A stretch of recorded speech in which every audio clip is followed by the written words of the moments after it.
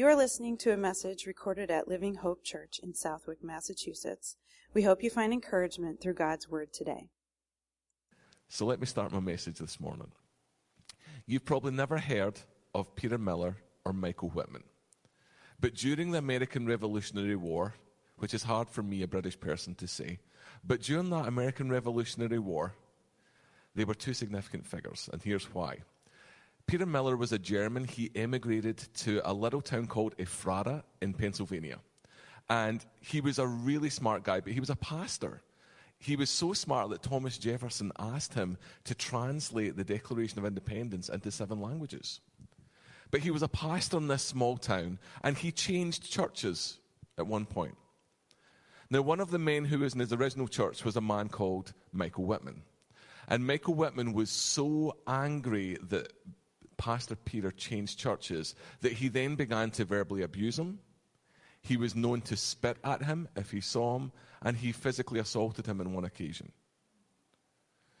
Now, Michael Whitman was not for the revolution, and so he had 2 men in his home one night, and he was speaking for the British. What he didn't realize, they were American spies. So this was fed back to George Washington. And Michael Whitman was taken before George Washington, charged with treason, found guilty, and was to be hanged. When Peter Miller found out, he walked the 60 miles to meet with George Washington because he knew him. And he pleaded for Michael Whitman's life. And George Washington said, I cannot release your friend. He's been tried and found guilty of treason. And Peter Miller said, my friend? I have no man who hates me more than Michael Whitman. And when George Washington heard this, he said, well, that changes everything. If you're willing to walk 60 miles for your enemy, I'll release him. And so he wrote the release for Michael Whitman, and Peter Miller took the release, walked another 15 miles to where Michael Whitman was about to be hung. And as he approached him, Michael Whitman saw him coming and was still so hateful, said, look, here's Peter Miller, come to revel in my death. And Peter Miller held up the letter of release. And they walked back together 75 miles as friends. Peter Miller walked 75 miles for his enemy. How far are you willing to walk for yours? Well, I don't have an enemy. That's what we say, isn't it? I don't really have enemies. Well, let's read Matthew 5, and let's see Jesus' words that speak to this very thing. Let's look at Matthew 5, verses 43 through 48. Matthew 5, verses 43 through 40. If you don't have a Bible, I'll read it for you. Okay? And this is a story that some of us know very well. It says the following. You've heard that it was said, you shall love your neighbor and hate your enemy. But I say to you, love your enemies and pray for those who persecute you, so that you may be children of your Father in heaven. For he makes his sun rise on the evil and on the good, and sends rain on the righteous and on the unrighteous. For if you love those who love you, what reward do you have? Do not even the tax collectors do the same? And if you greet only your children or your brothers and sisters, what more are you doing than others? Do not even the Gentiles do the same? Be perfect, therefore, as your Father in heaven is perfect. You know, we read this passage, and we all know it's the thing Christians are supposed to do, isn't it? We're supposed to forgive our enemies. It's like, yeah, that's what we do. We forgive our enemies. We're Christians. But then sometimes when the rubber meets the road, we're like, yeah, but do you really know what they've done to me? Do you really know the pain they've inflicted? And I am not belittling that pain. Please hear me. Some of us have been horrendously wounded by others. And forgiveness is a long journey. But you see, sometimes I think for a lot of us, like, I don't really have an enemy. I don't really have enemies. And do you know what we're saying when we say that kind of statement? This scripture doesn't apply to me. Can we really say that? Can we say that we don't get to apply this scripture to our lives? So let me do some tests for you to show you that you have enemies. Now, some of you may straight away, it might be right there. It could be a family member. It could be a work colleague. It could be a former friend. But in the world of today, where many of us have the dreaded Facebook and the social media, all it takes is 3 seconds scrolling down, and for many of us, our blood pressure is already high, and we're angry at that post. Yes? There's your enemy. Right there. Oh, I don't have an enemy. Oh, I'll give you 5 minutes to scroll through Facebook. Till you read that one post, you're like, who do they think they are? They have no idea. Where did they get off making that kind of statement? You see, here's the first thing we need to realize. This scripture is for all of us.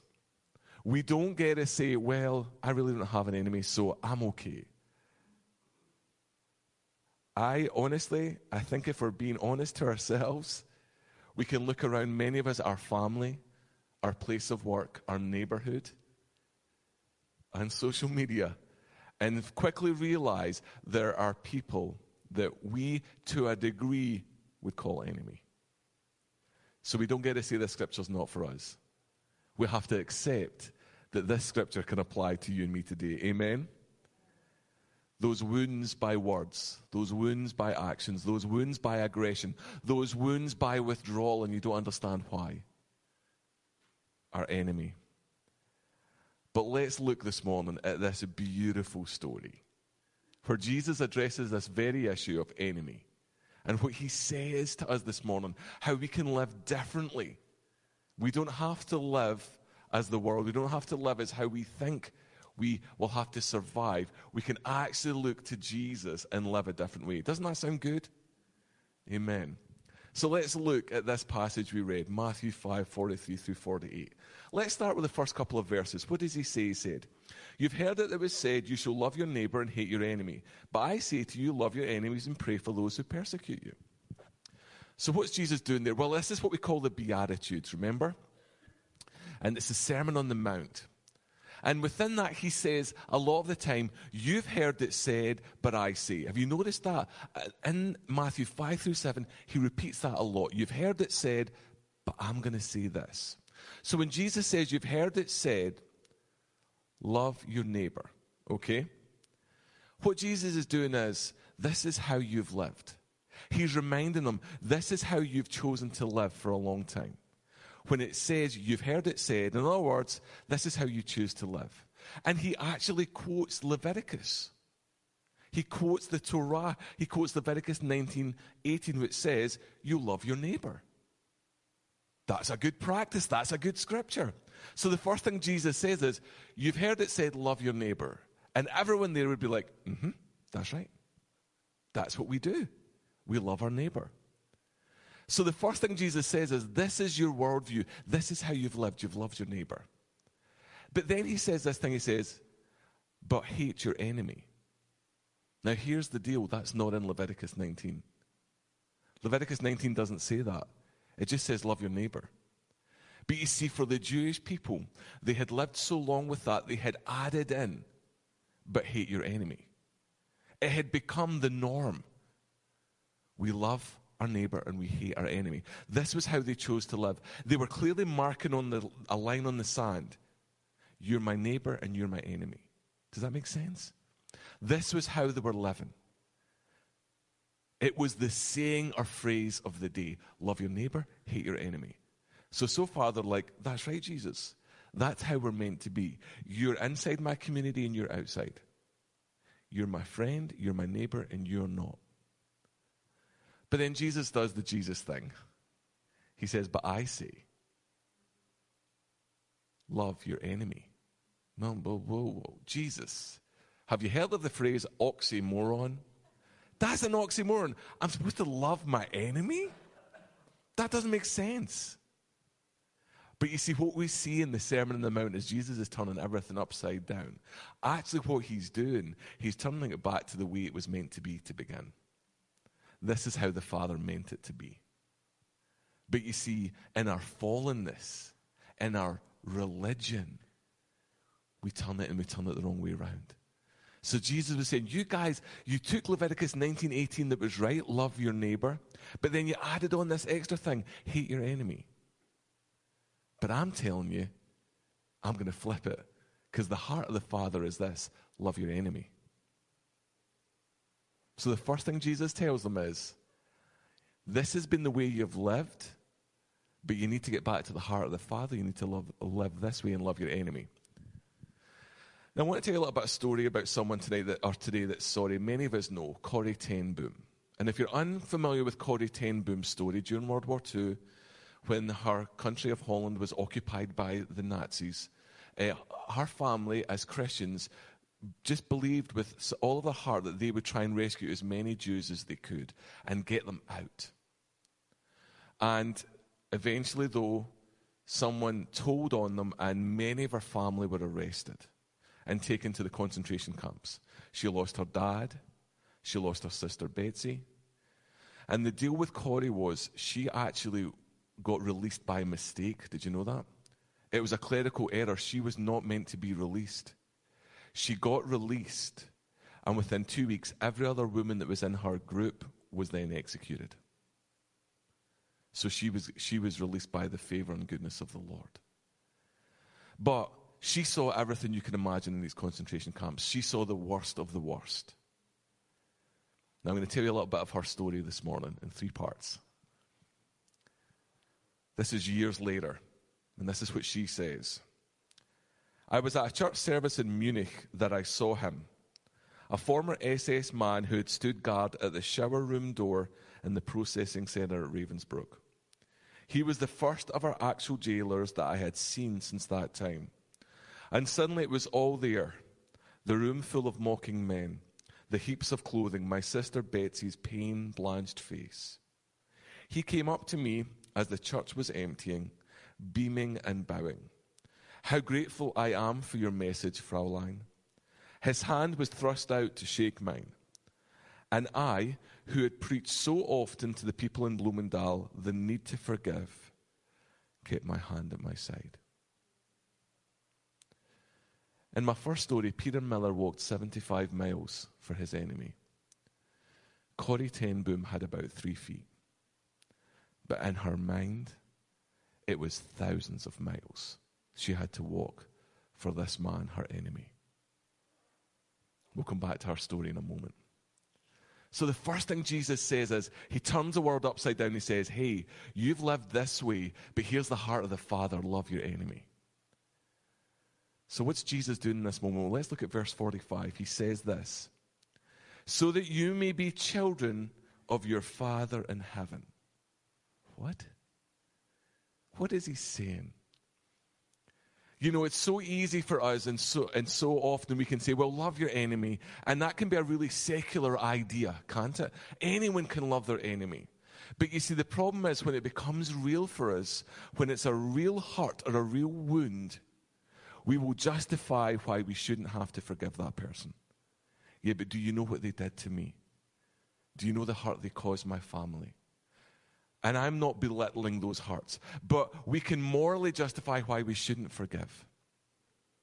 So what's Jesus doing in this moment? When he says, when you love your enemies, you will be like your Father in heaven. It's all based on the word love. And what word does he use for love in this scripture? Agape. Now, for those of us who know, there's 3 words in Greek for love. Phileo is the friendship love. Eros is more of what we'd call the love between a man and a woman in marriage. But then we have this other love, which is called the agape love. Now, the agape love had no comparison in Greek culture because it was considered the least of virtues to love this way. It was the lowest of loves because it was a love that was based on no feeling, no reciprocation. It was not, as Barney would sing, I love you, you love me, we're a happy family. I mean, I heard that song too often with my kids. You right? It's like, I'm sorry, Barney, wrong love. You see, agape love is, I'm going to love you in spite of who you are. I'm going to love you in spite of what you've done. I'm going to love you when you do not love me back. I'm going to love you when there is no warm, fuzzy feeling between us. I'm going to love you when you continue to hurt. That's this agape love. It is a love of no emotion. It is the love of choice. And you see, in the Greek world, that had no virtue. Why on earth would you do that?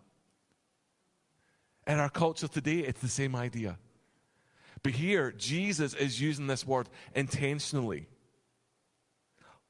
Agape your enemy.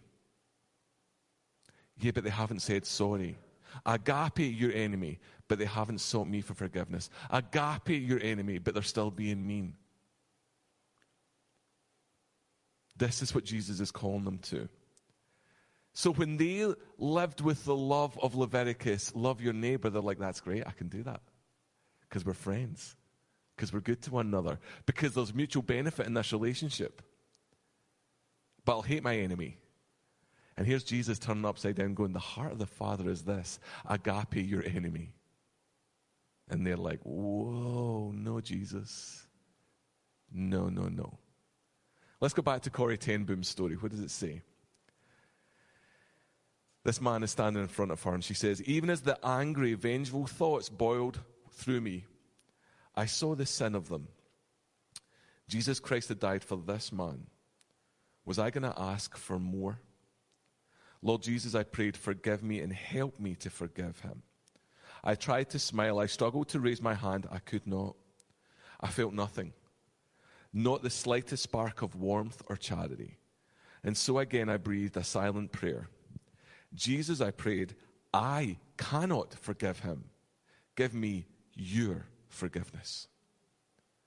Because you see, here we come to the heart of this scripture. This agape love is too hard for us. But Jesus, in his beauty and kindness, he keeps going. He says, look at verses 46 to 47. He says, look, even the tax collectors can love. Even the Gentiles can love. So what's he saying?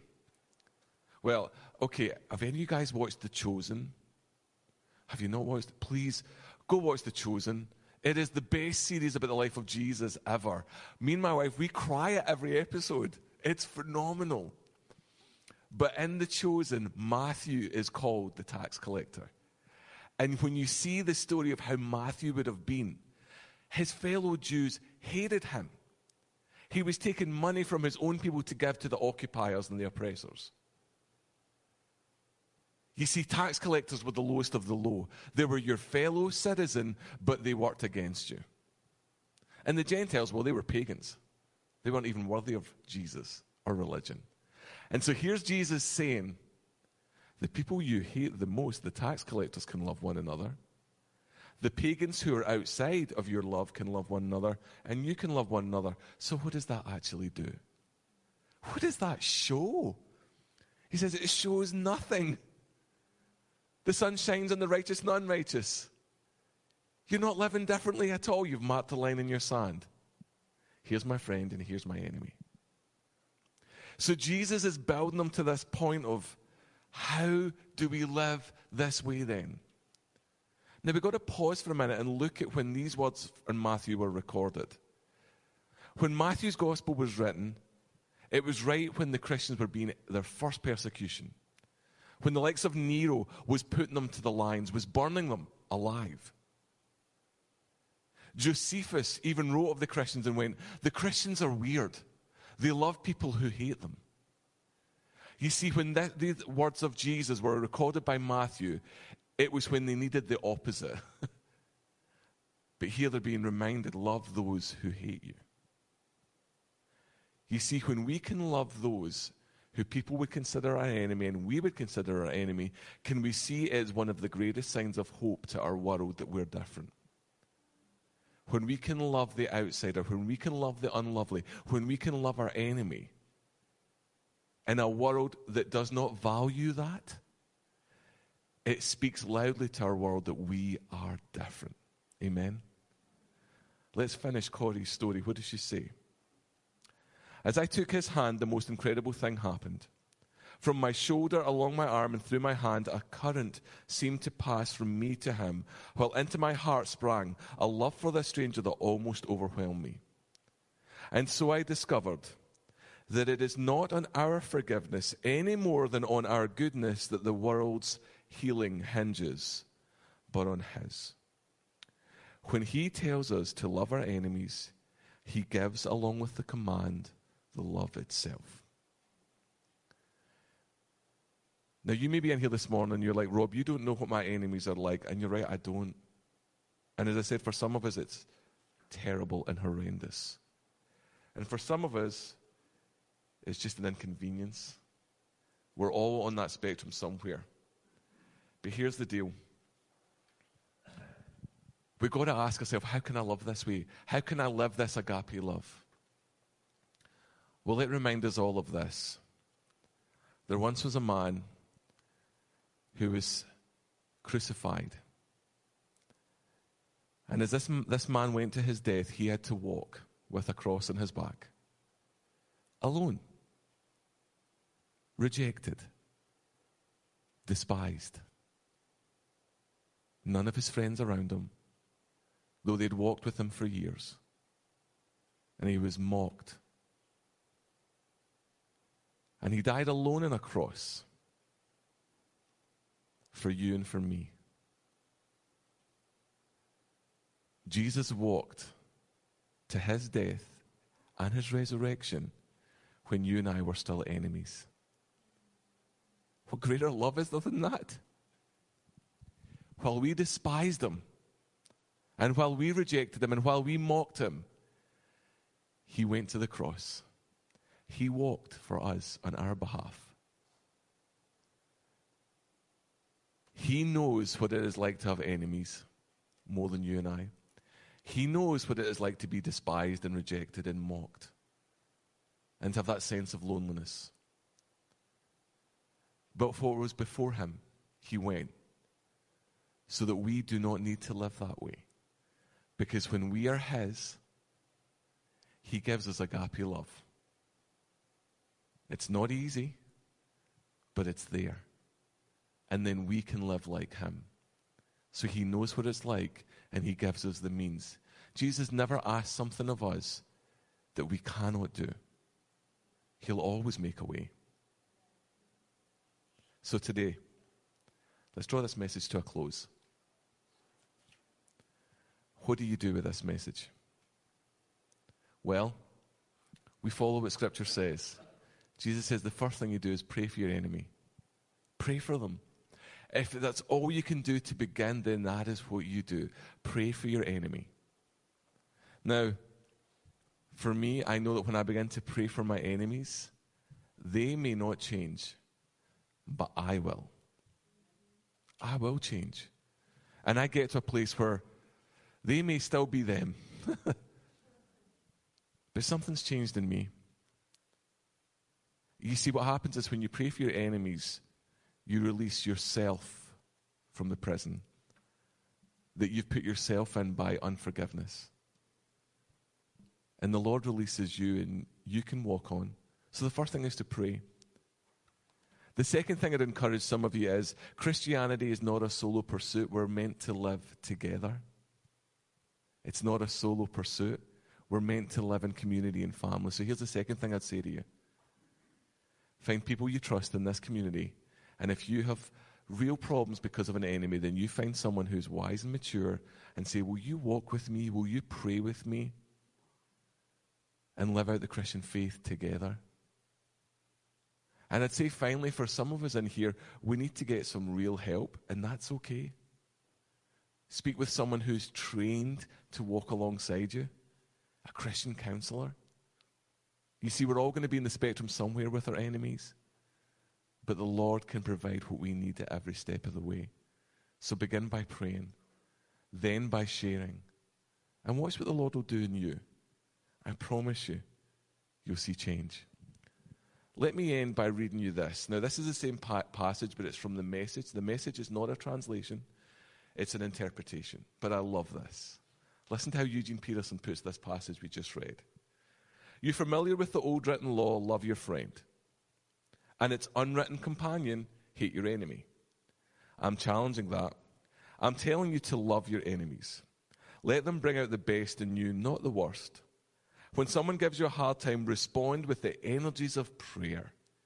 For when you're working out of your true selves, your God-created selves, this is what God does. He gives his best the sun to warm and the rain to nourish, to everyone, regardless the good and the bad, the nice and the nasty. If all you do is love the lovable, do you expect a bonus? Anybody can do that. If you simply say hello to those who greet you, do you expect a medal? Any run-of-the-mill sinner does that. Now here's the crunch.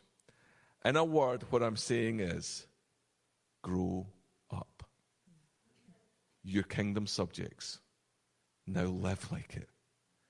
Live out your God-created identity. Live generously and graciously towards others the way God lives towards you. Let's pray. Jesus, we acknowledge this morning that these words, Lord, they're hard words. But the first thing we do is we confess and say that none of us can say they don't apply to us. So, Father, in your goodness, would you forgive us when we try to not subject ourselves to your words? And Father, this morning we pray in Jesus' name that we would come to you in prayer to release our enemies, that we would invite you into our hearts to do your healing and redemptive work within us that only you can do. And Father, would you pour out that agape love upon us, that we would love others the way you love us.